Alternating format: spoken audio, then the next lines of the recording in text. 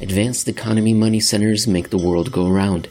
In the early 1800s, London and Paris funded globalization cycles. Berlin and Vienna joined the exclusive club as the century waned. New York at the start of the next.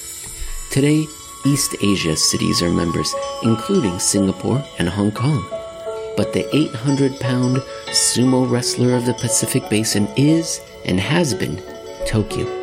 Some speculate it was there at the beginning of the Eurodollar, putting overseas dollars held by World War II service members to work.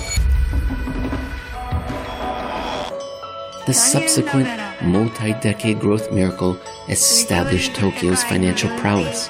The 1980s brought disturbance early, the LDC crisis, and euphoria later, the Baburu Keiki. When the bubble burst, Japan's dollar borrowings from U.S. banks dropped by more than 3/4 by the end of the 1990s. Then, in 1999, the Bank of Japan implemented the first modern zero-interest rate policy. In 2001, the first quantitative easing.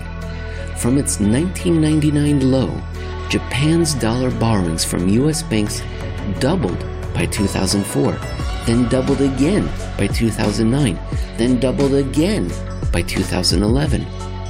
In Part 3 of this, the 29th episode of Making Sense, Jeff Snyder explains Tokyo's role in the rise of a synthetic dollar empire and how disturbances within it in early 2014 and late 2017 set off the third and fourth Eurodollar crises.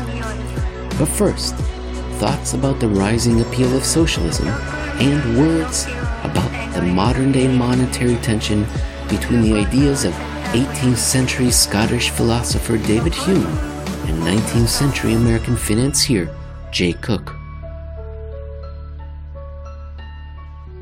Hello everyone, welcome to today's 29th episode of Making Sense, a Eurodollar University production. My name is Emil Kalinowski, and I am joined by the head of global research for Alhambra Investments, Jeff Snyder. Good morning, Jeff. Good morning, Emil. Let's talk philosophers. We're going to approach different topics, communism, what the right monetary system might be, as well as dive deep into some of the mechanics behind the global monetary system. And it's going to be a high-level overview, kind of philosophical tour through our three parts today. And the first one, we're going to go to an article that got posted today, October 2nd, at Real Clear Markets. And the title they have assigned to it is, "There Have Long Been Too Many Have-Nots in the U.S." Jeff, you start out by talking about Dick Costolo and what he tweeted this week. Well, he basically tweeted that me first capitalists are going to be lined up and shot when the revolution comes. And, I think the interesting thing is that, those kinds of tweets have been floating around quite frequently over the last few years. But what made this one kind of noteworthy was that Dick Costolo happened to be the former CEO of Twitter for 5 years between 2010 and 2015. So, when you look at both his tweet and who the guy is, and the fact that he has 1.5 million followers, you start to realize this revolution stuff they keep talking about is not fringe stuff. And what kind of revolution are we talking about? Is it going to be a fuzzy revolution, kind of a unicorns and rainbows revolution, or are we talking 20th century nightmare kind of revolution? Well, I think, that's the question. There's lots of different revolutions that are floating out in the Twitter sphere. But what unites all of them is that they have some thread of Marxism, socialism running through them. I don't think they've all decided on which thread they're all going to take, which causes, an enormous amount of uncertainty and chaos in its own right. But then again, that's good for the Marxist socialists who are trying to undertake a revolution. It's more like, what Lenin and Stalin did in the early 20th century. Hey, we don't know what this revolution is going to look like. So let's just do it and get it done, and we'll figure out the details after. And that's really kind of what we see in this quote unquote revolution that's taking place, at least virtually across much of the internet landscape. Is that, look, we don't really know what it'll be, but we hate the way the things are now. We'll just figure it out after it happens. Exactly, bingo. That last point is what I want to draw the audience's attention to. It's that revolutions they don't happen in any random decade. They take place when the existing order is particularly weak. And as regular viewers of the show know, that's what we've been saying. And we've also been saying that they have good reason to be agitating for revolution because things are not going so well. And in this article, you take us back to the originators of Marxism, which is Karl Marx and Friedrich Engels, and you quote, let me say, actually, I'm going to quote you, and I was hoping you could explain this and what this means. So you say that Marx contributed in, quote, recognizing even for its opponents that capitalism, that which brought Enlightenment science into freedom and advancement for its proponents, was the key ingredient which did so. So it's that tension between capitalism is good, but not eventually, maybe not. So, yeah, I guess the founding principle of Marxism is that, look, we started with feudal societies, simple agrarian societies where everybody was oppressed and there was a few monarchies and nobility, kind of a flat structure where most people were oppressed. And the idea was, how do we get out of it? And what they found out through the Industrial Revolution was that capitalism offered a way out of feudalism, but capitalism, in the Marxist viewpoint, simply enslaved feudalists and the serfs in a different way. Instead of being a feudal farmer, a serf stuck on a farm somewhere, you were a wage slave stuck in a factory toiling away. And so it wasn't really progress in that sense. What was progress in the sense it was progress was that, look, society as a whole advanced from the middle dark ages and into the Enlightenment Industrial Revolution, but that was sort of, to Marx, an evolutionary stage. We had to go through this crappy stage of capitalism and democracy in order to get to what he envisioned, which was the endpoint, this socialist utopia where everybody was the same. We don't really have to work because capitalism had created all these wonderful technologies for us to take advantage of. So that was kind of like, the natural, as you said, natural tension, the tug of war. We have to let capitalism do its work because that's where all the wealth and creation and technology comes from, this innovation and marvelous advancements. But it also has a very dark downside. What Marx said was, because of capitalism's inherent contradictions, because it exploited workers, there would come an inevitable time when capitalism would end. The revolution was a foregone conclusion as far as Marx said. He said capitalism reaches its end. The revolutionaries then know to pick everything up and go on with the socialist revolution. And that's it's an important point. Communism and capitalism are not competing systems, even in the Marxist tradition. Socialism, Marxism, communism is supposed to replace capitalism. I'm thinking back to when we first discussed this topic, maybe in episode 15, that we did it through the lens of Les Miserables, which was written by Victor Hugo. And I listened to the Great Books podcast, which had a well-known professor of literature review Les Miserables.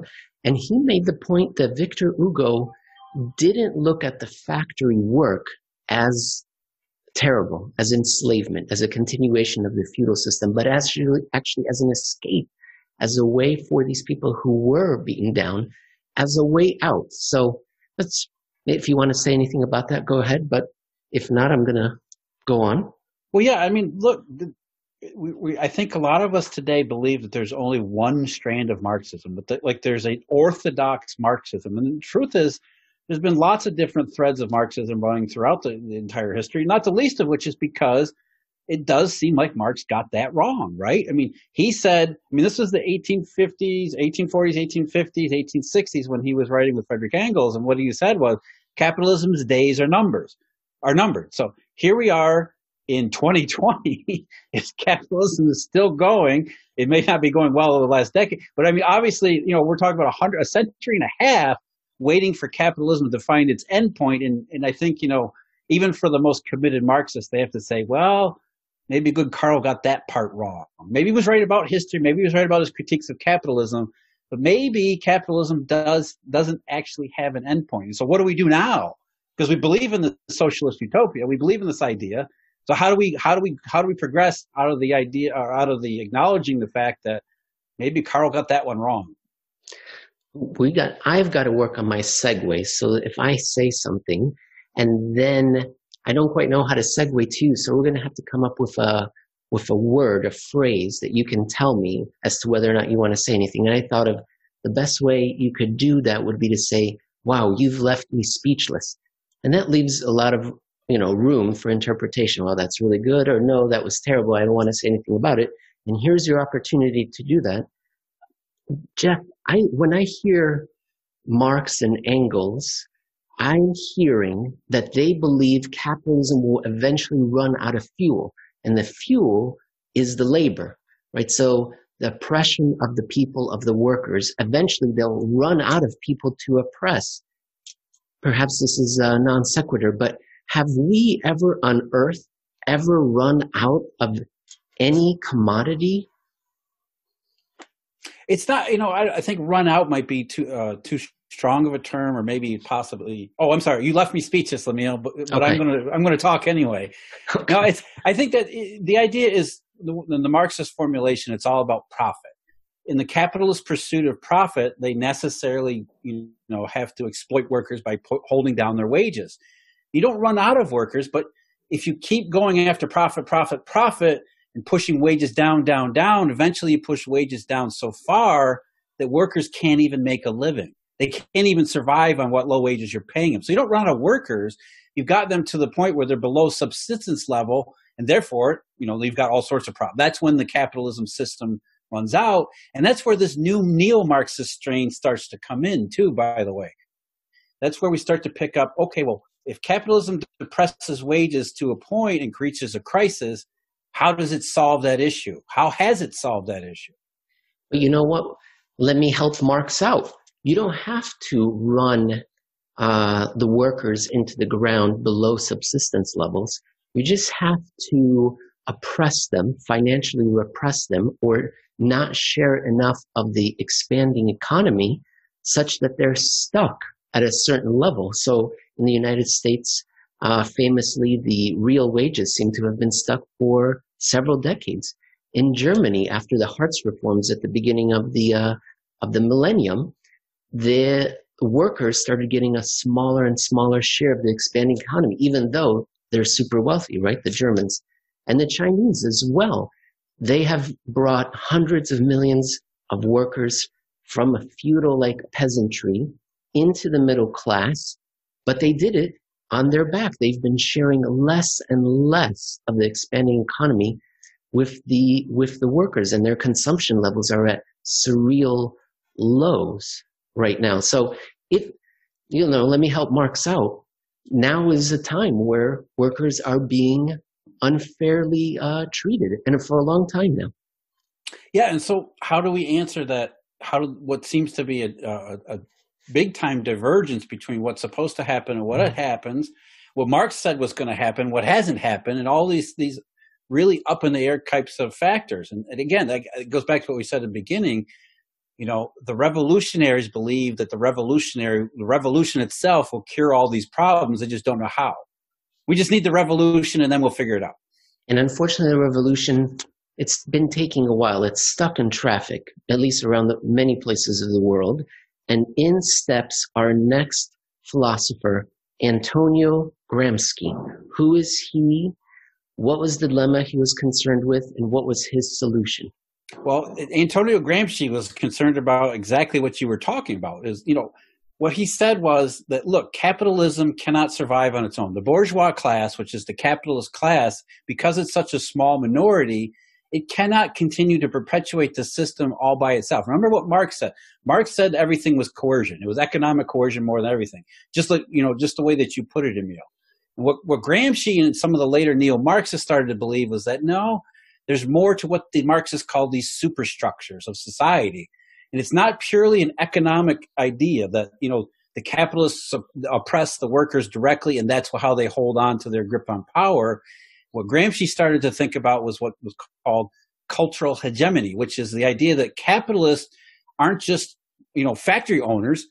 They go to church, they vote, they participate in politics, they do all these sorts of civil activities where civil society as a whole has bought into the capitalist paradigm. And therefore, the way the bourgeois class continues to oppress the proletariat workers is through all of civil society. It's the media, it's the school system, it's the government. All of these things have all accepted the capitalist premises to the point that the capitalist premise becomes common sense. And so the workers who are being oppressed don't really realize they're being oppressed. They're slaves, but they don't know they're slaves. And the reason they're okay with it is because of what these Marxists call tertiary industries, which is the advance of capitalism through progress and technology that makes workers' lives appear better and better and better. So you don't know you're a slave, but your life gets better. And so capitalism is able to continue to hold itself up through the superstructure of cultural hegemony. Well, Gramsci, he was writing in the 1930s. And at that time, what he was saying makes sense. But whoever is watching this right now was saying, wait a minute, it's precisely the opposite now.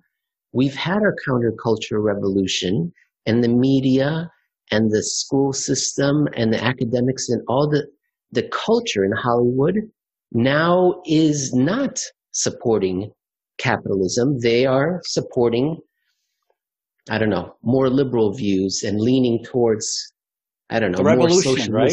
Yeah. That's why the revolution has become so common in virtual sense, is because you're right.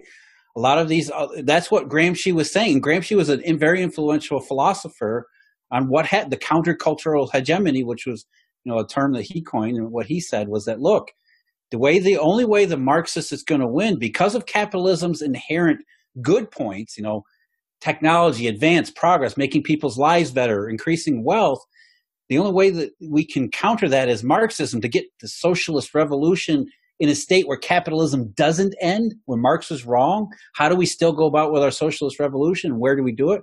Well, we have to have this countercultural revolution. We have to take over these means of civil society so that we challenge all of these status quos, all of these premises, what used to be common sense, so that when the time comes, when capitalism is at its weakest, we have a countercultural hegemony already in place that takes over. And, they hope it's a seamless revolution, a nonviolent revolution, as most people do, but they don't really care as long as the revolution takes place. And that's really the point. What Gramsci was saying was that, look, capitalism doesn't just end. There's not a bright signal that we just say, hey, this is it, revolutionaries take over, capitalism's done.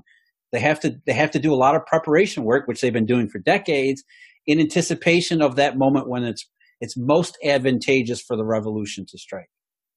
And is that how you end your article, by saying, quote, it's the proliferation of the knots which has made this time different, without anyone else to offer a scientific explanation for so many knots, emotion sure can substitute. An emotion you're referring to Castallo's terrible comment about shooting business executives, putting them up against the wall. Even just Gramsci's argument, if you really boil it down to what he's saying, is that, capitalism is really kind of good, but you feel all empty inside. So therefore communism. That's really what, it's an emotional plea. It's no longer a scientific. Marx considered his view of capitalism's inherent contradictions leading to a final stage. He's considered that to be a scientific view. Whereas Gramsci takes a more philosophical view, more of an emotional view that, yeah, capitalism does all these things. And by the way, it's going to keep on going, we think, because it hasn't stopped yet. So the only argument we have for the socialist revolution is that you don't know you're a slave, and therefore we're going to wake you up, make you realize you're a slave, and then you're going to give up, trade in all future economic progress for the socialist paradise. And it's not a scientific argument as much as an emotional argument for the communists and the Marxists, the neo-Marxists, really to say, I know what real meaning in life is, and you should, we shouldn't have any more progress and advance because we're all just slaves to the capitalist system and the minority rule of the bourgeois class. Joined by Jeff Snyder, head of global research for Alhambra Investments. You can find his writings every week, like the article we just discussed, at Real Clear Markets. Now, Jeff, as we segue into part 2 of our show, I just wanted to remind everyone that this segment is sponsored completely, unofficially, 100% unofficially, with no permission whatsoever, by the Bitcoin Magazine podcast, which you were on August 26th. You were on there for 60 minutes. We were talking about the global economy as seen through the lens of digital assets. So I know we've got a lot of fans that are looking for alternative monetary forms. And if they didn't catch that episode, I recommend everyone check that out. But let us move on to another philosopher, and we're going to talk about money. What is money? And on September 28th, you navigate that question with the assistance of old hands that have already plied those waters before you. Nicholas Copernicus, which Mother would ground me if I didn't remind everyone that he was Polish. So there you are. David Hume, he was Scottish. Simon Newcomb, he was Canadian. Irving Fisher, he was American. And Milton Friedman, a New Yorker. So let's start out with a quote that you referenced. And I'm going to ask you who said that and what does he mean by it? Quote, "We, in our sluggishness, do not realize the dearness of everything is the result of cheapness of money, for prices increase and decrease according to the condition of money." That was Milton Friedman. No, I'm sorry, it's Nicholas Copernicus. But you can recognize Milton Friedman's where he says inflation is always and everywhere a monetary phenomenon. And really, that was Copernicus' way of saying the same thing, or Friedman's way of rewording what Copernicus had written, half a millennium ago. And it's funny. I think it's interesting to me anyway. I mean, Isaac Newton was a minter too. All these, Enlightenment philosophers were heavily involved in the study of money and, primordial economics, before Adam Smith and things like that. But the idea of money was fascinating to these philosophers and astronomers and all these other people. And they spent a lot of time and effort thinking about these things because there was a lot of reason to spend a lot of time and effort thinking about these things. And I remember Aristotle also had a few thoughts on money, which I can't quote off the top of my head, but do you remember what he was writing about? Specifically, don't. that was a great time to use our Oh, yeah, you left me speechless there. Get out of jail card. Yeah. Okay, then. So the article that we're discussing is called Before Hume, Before Carnegie, and it can be found at the Alhambra Investments website. And the reason we're bringing it up is because one of the fans of the show, and that's just a habit of speech. There's just one fan of the show, and it's, again, Mom. So hi, Mom. But we got a request for you to discuss David Hume's essay of public credit. And you bring it up in and then you reference as that it's kind of a reference to the modern bond vigilante. It's like an appeal to what we would understand as bond vigilantes. Can you kind of marry those two centuries together, David Hume and the bond vigilantes? Hume's, I don't want to, make it seem like everything he said was very simple. But I mean, if we really wanted to put it down or distill it down into a very simple thing, to try to get, what is the brief summation of what he was saying? Of public credit, he said, either the nation must destroy public credit or public credit will destroy the nation. And that's kind of the idea behind, the modern term bond vigilantes, which was that, there are limits to what the government should do. And you put should in scare quotes because, that's really the issue here. What are the limits to government debt and government borrowing? What Hume basically pointed out was, look, you rack up a lot of government debt, you have to tax the hell out of the private economy to pay it back. So the more debt you rack up today, the worse it's going to be tomorrow. That was really his argument. And it's really the argument that bond vigilantes talk about. And that's what they make, at least they used to when they were non-dormant. So the idea is, look, more debt, bad. And so we're used to that argument. And what I really enjoyed in this article is that you then bring up a perfectly reasonable argument that's the polar opposite. And it's, again, that tension of two seemingly logical statements that are counter-opposing each other. So let me quote it. Here it is, quote, "The funded debt of the United States is the addition of 3,000 millions of dollars to the previously realized wealth of the nation. It is 3,000 millions added to its available active capital. To pay this debt would be to extinguish capital and to lose wealth. To extinguish this capital and lose this wealth would be an inconceivably great national misfortune." Yeah, that was Jay Cooke, and Jay Cooke is probably not a well-known name, although he should be, because he was probably the country's, if not the world's first investment banker, pure raw investment banker that does the things that we think of, Goldman Sachs and Morgan Stanley. That's Jay Cooke. Jay Cooke came up with that stuff, and he did it because of the Civil War. The country asked the guy, look, we got to issue a lot of bonds, and we don't know how to do it. They had, we talk about failed auction, people looking for failed auctions nowadays. They actually had some during the Civil War period. And they turned to Jay Cooke to figure it out. And while he was selling bonds to people, doing the warehousing activities that modern Wall Street investment banks actually do, he realized that, look, man, I'm going to take the opposite view of David Hume. Not that he specifically referenced Hume, but the opposite view is that, look, this is a national asset. It's not a huge liability. It's not a huge strain. It's actually a national asset. And so you have a guy who basically invented the modern investment bank on the one side, completely polar opposite as, David Hume's, I think, for certain circles, more settled science of, government debt is always bad. And the point is, there's a lot of ground in between, and not just philosophical ground, but historically. It hasn't been one or the other. It's always been a little bit of both. And the needle moves back and forth. The pendulum swings back and forth throughout history. It's never been so simple as either or. And for my natural inclination is to side with Hume. I would prefer government to live within its means.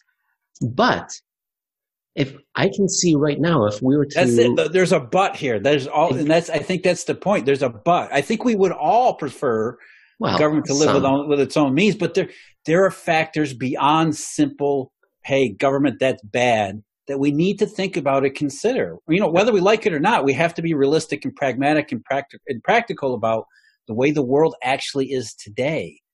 And the way it is today is that we have lost a lot of quality collateral in the monetary system that we can no longer rely on.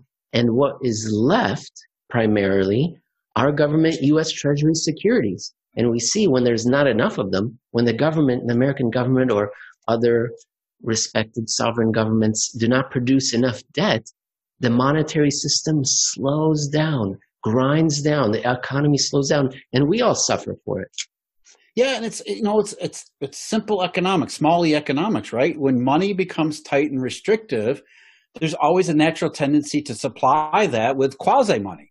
And so government debt is a form of quasi-money. It has been throughout history.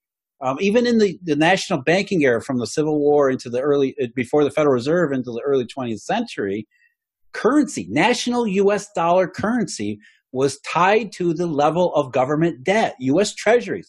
Banks to issue currency had to deposit treasuries with the government in order to be able to get actual paper currency backed by U.S. government bonds. And so, that if you're thinking ahead, that's MMT. MMT was actually practiced in the late 19th century.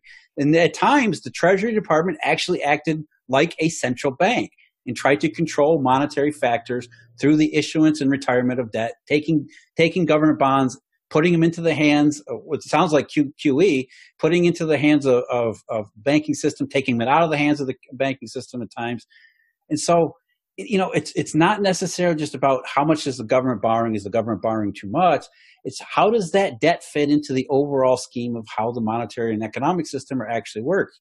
And as you said, Emil, in the modern 21st century Eurodollar system, we have a very special place for the repo market. And so the repo market absolutely gives preference to government bonds. And so you have this double preference where you not only have the interest rate fallacy, which is huge demand for government bonds for safety and liquidity reasons, but you also have the repo shortage, collateral shortage problem, which doubly adds to that. And so governments have realized that, hey, they're the only game in town since 2007, so they've gone absolutely crazy.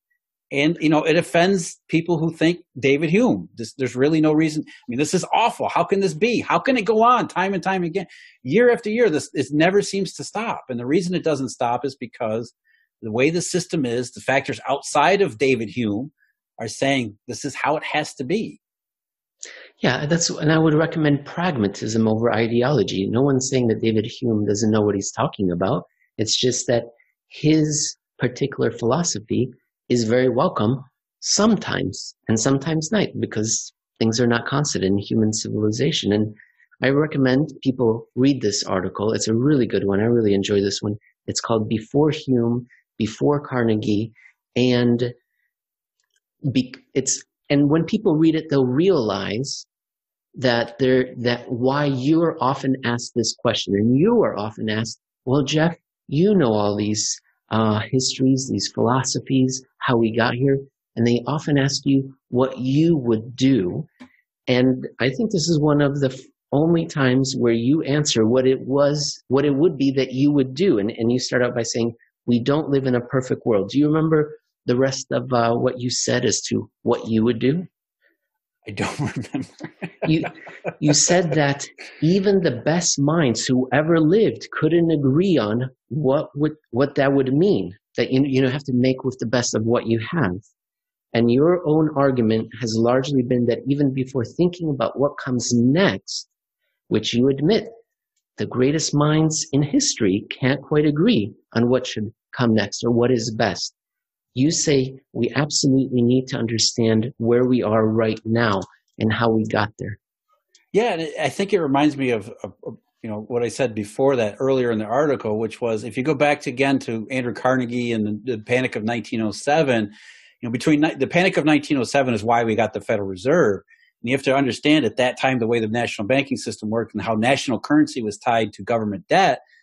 The only way we would have avoided getting the Federal Reserve and a central bank was if the government had issued more debt. And to me, I think that's a perfect contradiction of kind of describing where we are now. I mean, we got the Federal Reserve because the government didn't borrow enough. I mean, it's you have to pay attention to where you are and all of these other factors beyond the ideal. Look, I agree with Hume too. I think under ideal circumstances, we would look at government debt poorly. In fact, it wasn't that much, that much farther in the past, that long ago, when that was the dominant view. I mean, I don't know if you remember the movie Wall Street, where Gordon Gekko was giving his famous speech. Before he gave his famous speech to the shareholders of what was it, the paper company there, whatever the fictional paper company was, because the CEO of this poorly run paper company was arguing against Gordon Gekko's planned takeover because so much debt would be issued. He said, what are we, some piss poor South American country? And that was how debt was viewed at one time. And nowadays, it's not viewed the same way. And the reason for it is because of this monetary and banking evolution, which took place in between, that put the banking system in the middle of it. Because it put the banking system in the middle of it, that meant there was an open door for all of these other factors to take advantage of what would happen if the banking system were to ever stumble.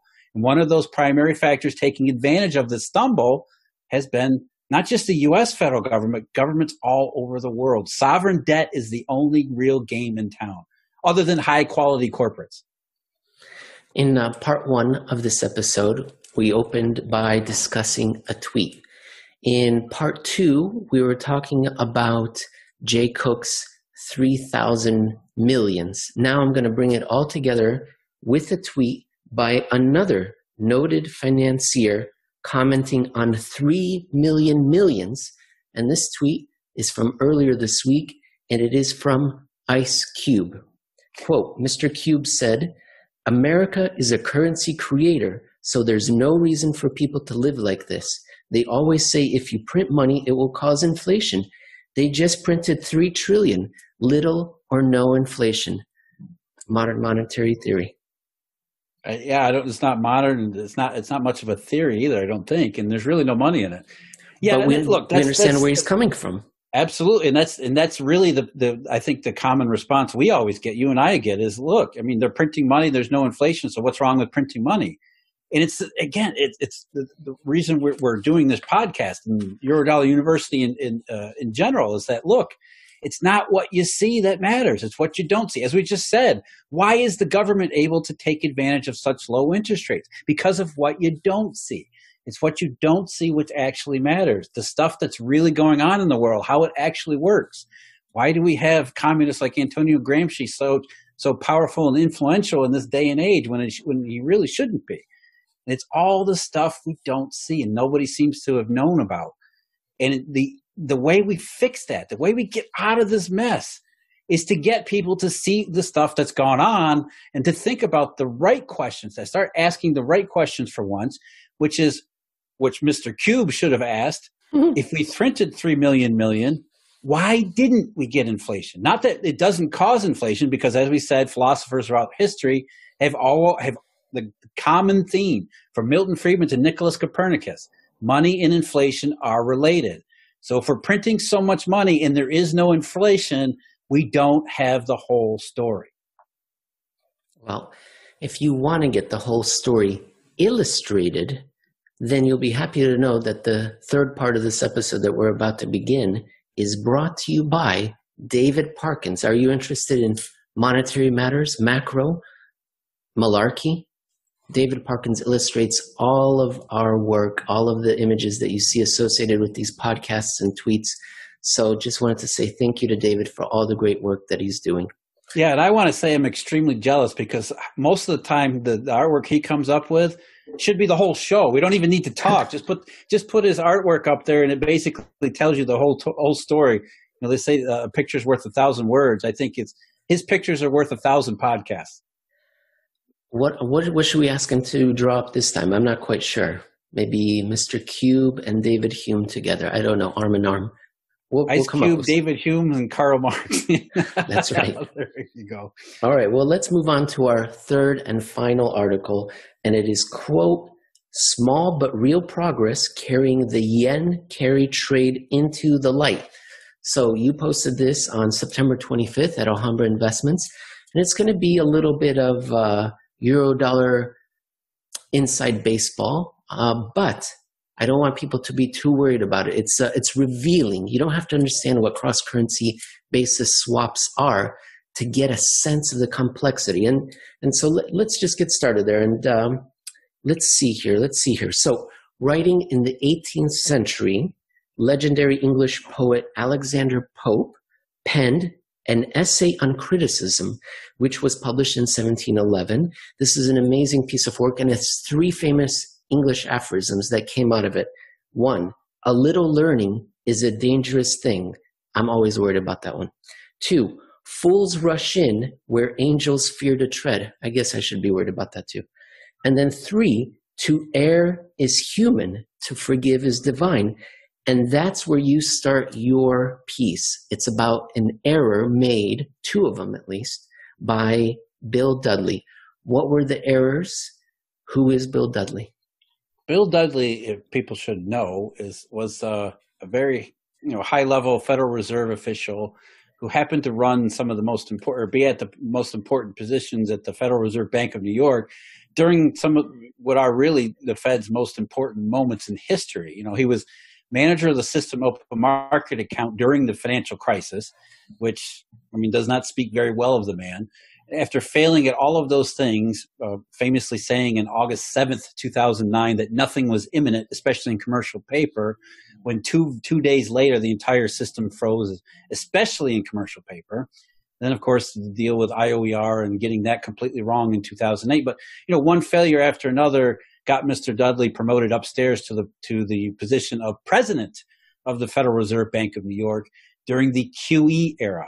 And during the QE era, he basically, as we just talked about, we're printing all this money. Where are the results? And what he basically said in 2014 was, we're not really sure how this thing works.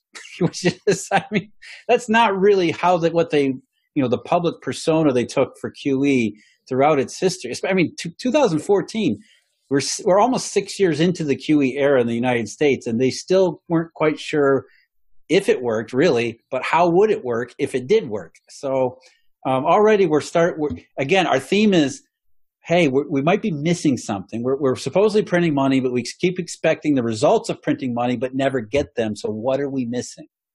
That's right. And Jeff's not exaggerating. Bill Dudley said that, and not just to his friends over a cognac, but I used the cognac line last week, over a sherry. No, this was in a speech, a public speech at the beginning of 2014. And I'm just going to read this out loud. This is by Bill Dudley, quote, "We don't understand fully how large-scale asset purchase programs work to ease financial market conditions. There's still a lot of debate." This is 2014. And don't forget, people, 2014 is 14 years after Japan implemented this the first time. Let me continue. There's still a lot of debate.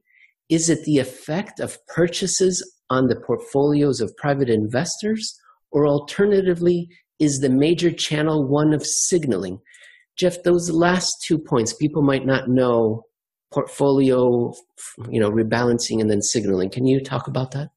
Well, signaling is pretty straightforward. It's basically expectations policy, and I think it's when we call it signaling or we call it expectations policy, that might be a little bit confusing. But all it is to the lay person, to the lay business person, you realize and you hear about on TV and the media that the central bank is doing something. You don't know what the something is, and you don't really care. You're not supposed to care. All you're supposed to know is the central bank did something, and therefore you act accordingly. So if the central bank says, I'm printing money, which they don't say, but we're buying assets, we're expanding our balance sheet, and you think that's printing money, you're going to act as if you believe inflation is a foregone conclusion, which is exactly what the signal is meant to signal to you, to act in an inflationary manner. The other channel, potential theoretical channel for quantitative easing, which quantitative easing, let's be clear, is a category of LSAP, or large scale asset purchase. So QE is a subset of LSAPs. So the other channel it's supposed to work through is what we call portfolio rebalancing, which is simply, in order to purchase securities, the Federal Reserve has to take them out of the hands of the banking system. So you were a bank, you had these securities, now the Federal do in response. And so what the Fed would like you to do was, okay, we take some securities out of your hands, now go into the economy and lend and buy risky stuff and do all sorts of activities that are more akin to what happens in a recovery, what happens in a growth economy. So that's portfolio rebalancing. We remove securities from you, forcing you to do more risky stuff.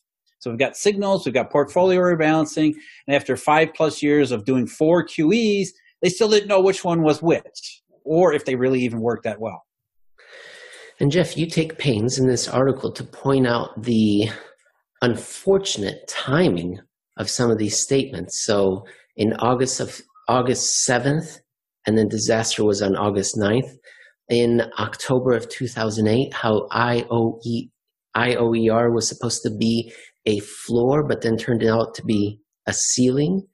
And then this speech was in January of 2014, which, as you talk about in the article, was just months before the third euro-dollar crisis began to percolate. And so the first one, if people don't remember, the first one, the epicenter was the Atlantic Basin, and that was 2007 and 2008. And then the second euro-dollar crisis was in the Mediterranean, percolating around there. That was the epicenter, 2011, 2012.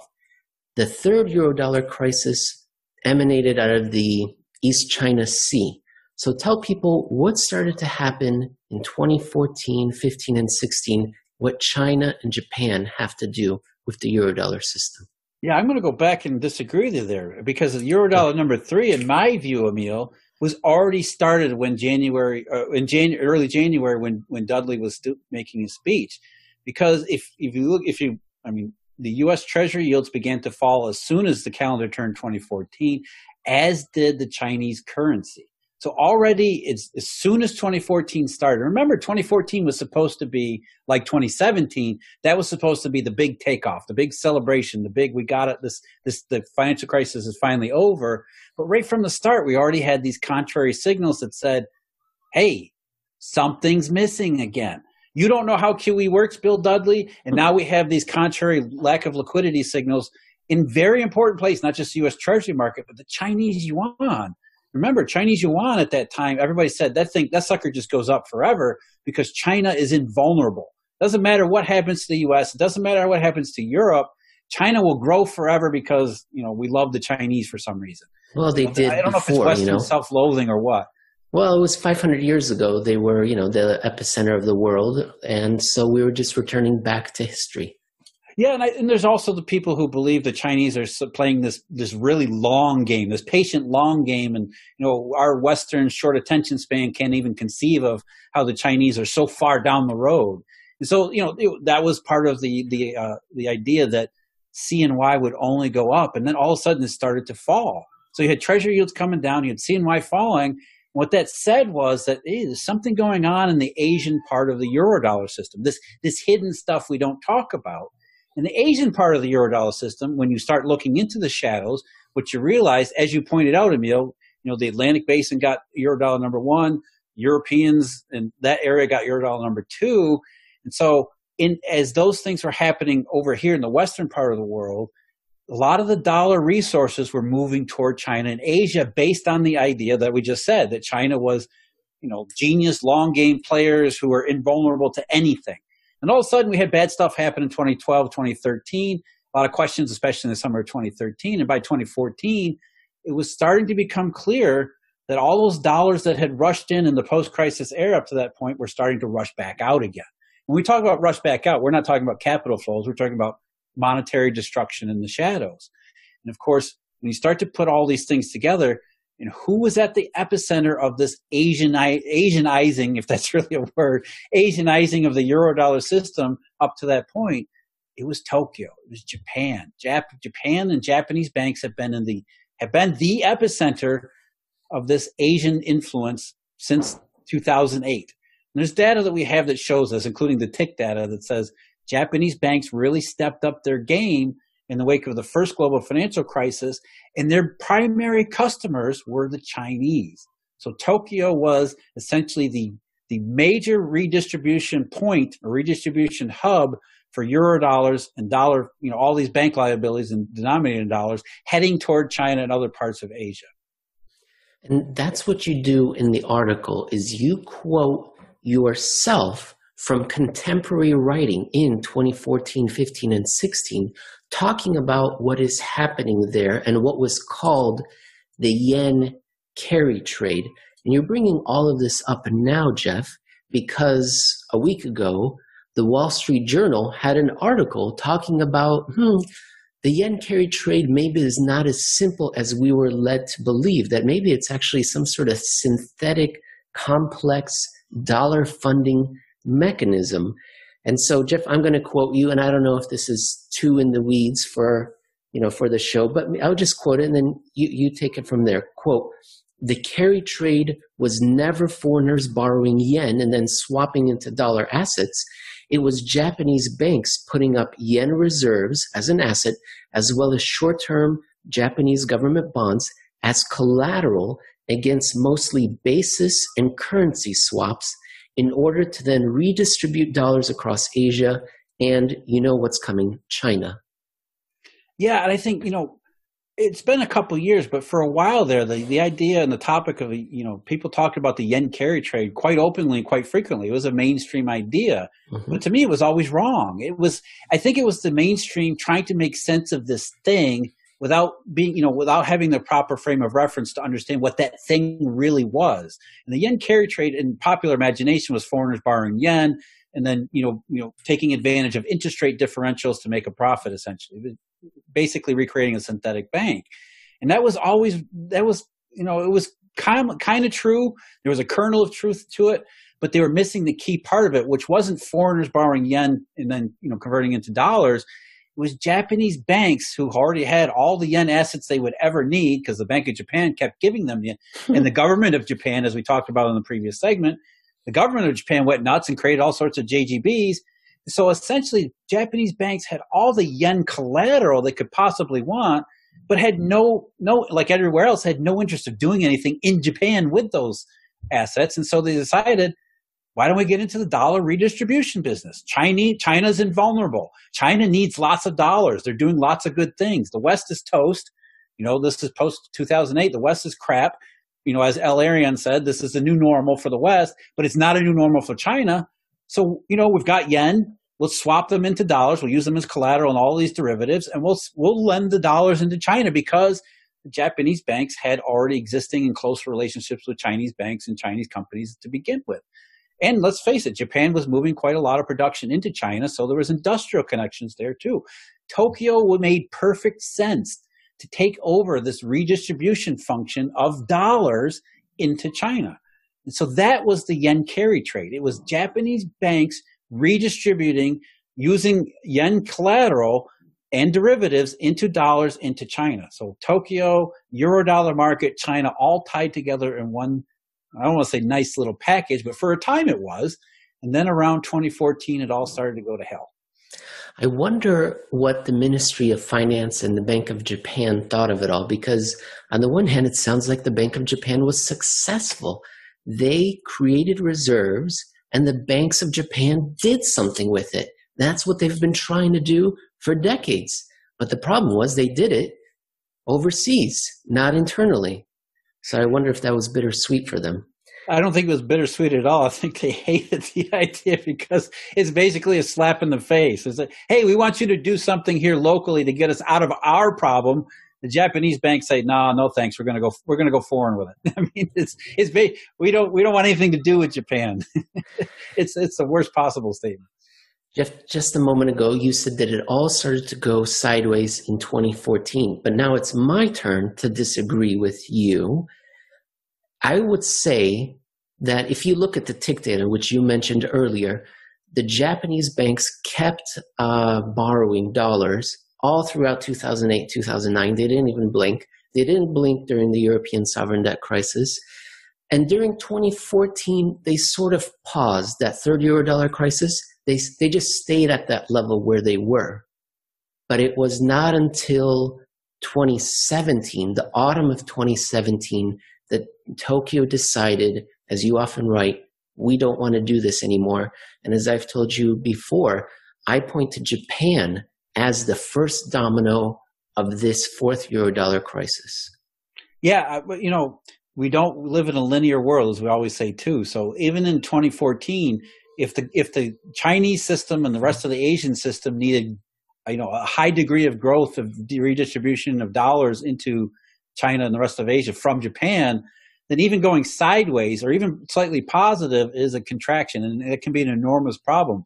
But I think the larger point is really that, look, this stuff is more complicated than you ever believed. First of all, what we're all taught in school is that none of this stuff exists, that there are very small linkages between economies and monetary systems in particular, that each economy is essentially a closed system. And that's how DSGE models treat each one of these economies, as if there's very small little linkages between them.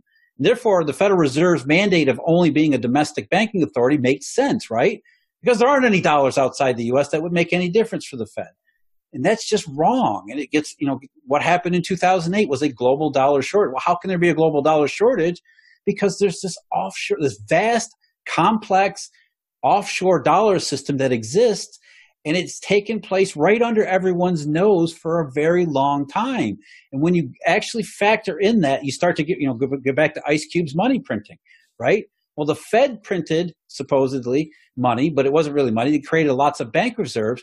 But what actually happened in the shadow system, this vast offshore monetary system, maybe that is the reason, or that's how we answer the inflation puzzle, that maybe the Fed did something positive, but this offshore system we don't pay attention to, we don't discuss, and we don't factor, took away more than the Fed might have ever added. So if you net it out, even if you consider bank reserves money, which I don't, even if you did, maybe there was more monetary destruction in Japan through China than the Fed ever had bothered to even think about. And that's when the light bulbs should start to go off. We start thinking the answer to a lot of our problems aren't necessarily what's the right monetary system, is, as we said in the first, we need to understand what the monetary system actually is right now. And so that, the important point about the Wall Street Journal article a week ago was a sign of progress in that direction. Is that, oh my God, the mainstream is starting to realize that all the stuff they ignored before, the yen carry trade made its appearance in the Wall Street Journal the wrong way many times and many years ago. Now they're starting to ask the right questions and think about the right things and realize that this is much more complicated than we ever thought it was. And that's a sign of progress. So forget, the inside Eurodollar, the inside baseball, that's interesting and that's important. But for people who don't really care about that stuff, it's an overt sign of progress that the mainstream is starting to move toward understanding the global monetary system, number one, global, and number two, it's far more complicated, textured, and nuanced than we've ever been led to believe. And that's primarily the issue. That is a wonderful, hopeful way to end the show and enter the weekend, Jeff. So I'm going to bid you adieu, and thank you very much, and I'll talk to you again next week. All right, take care, Emil. 勝利世界の両手によりストックホルムの東京への郵便機することを選択しました。ストックホルムの東京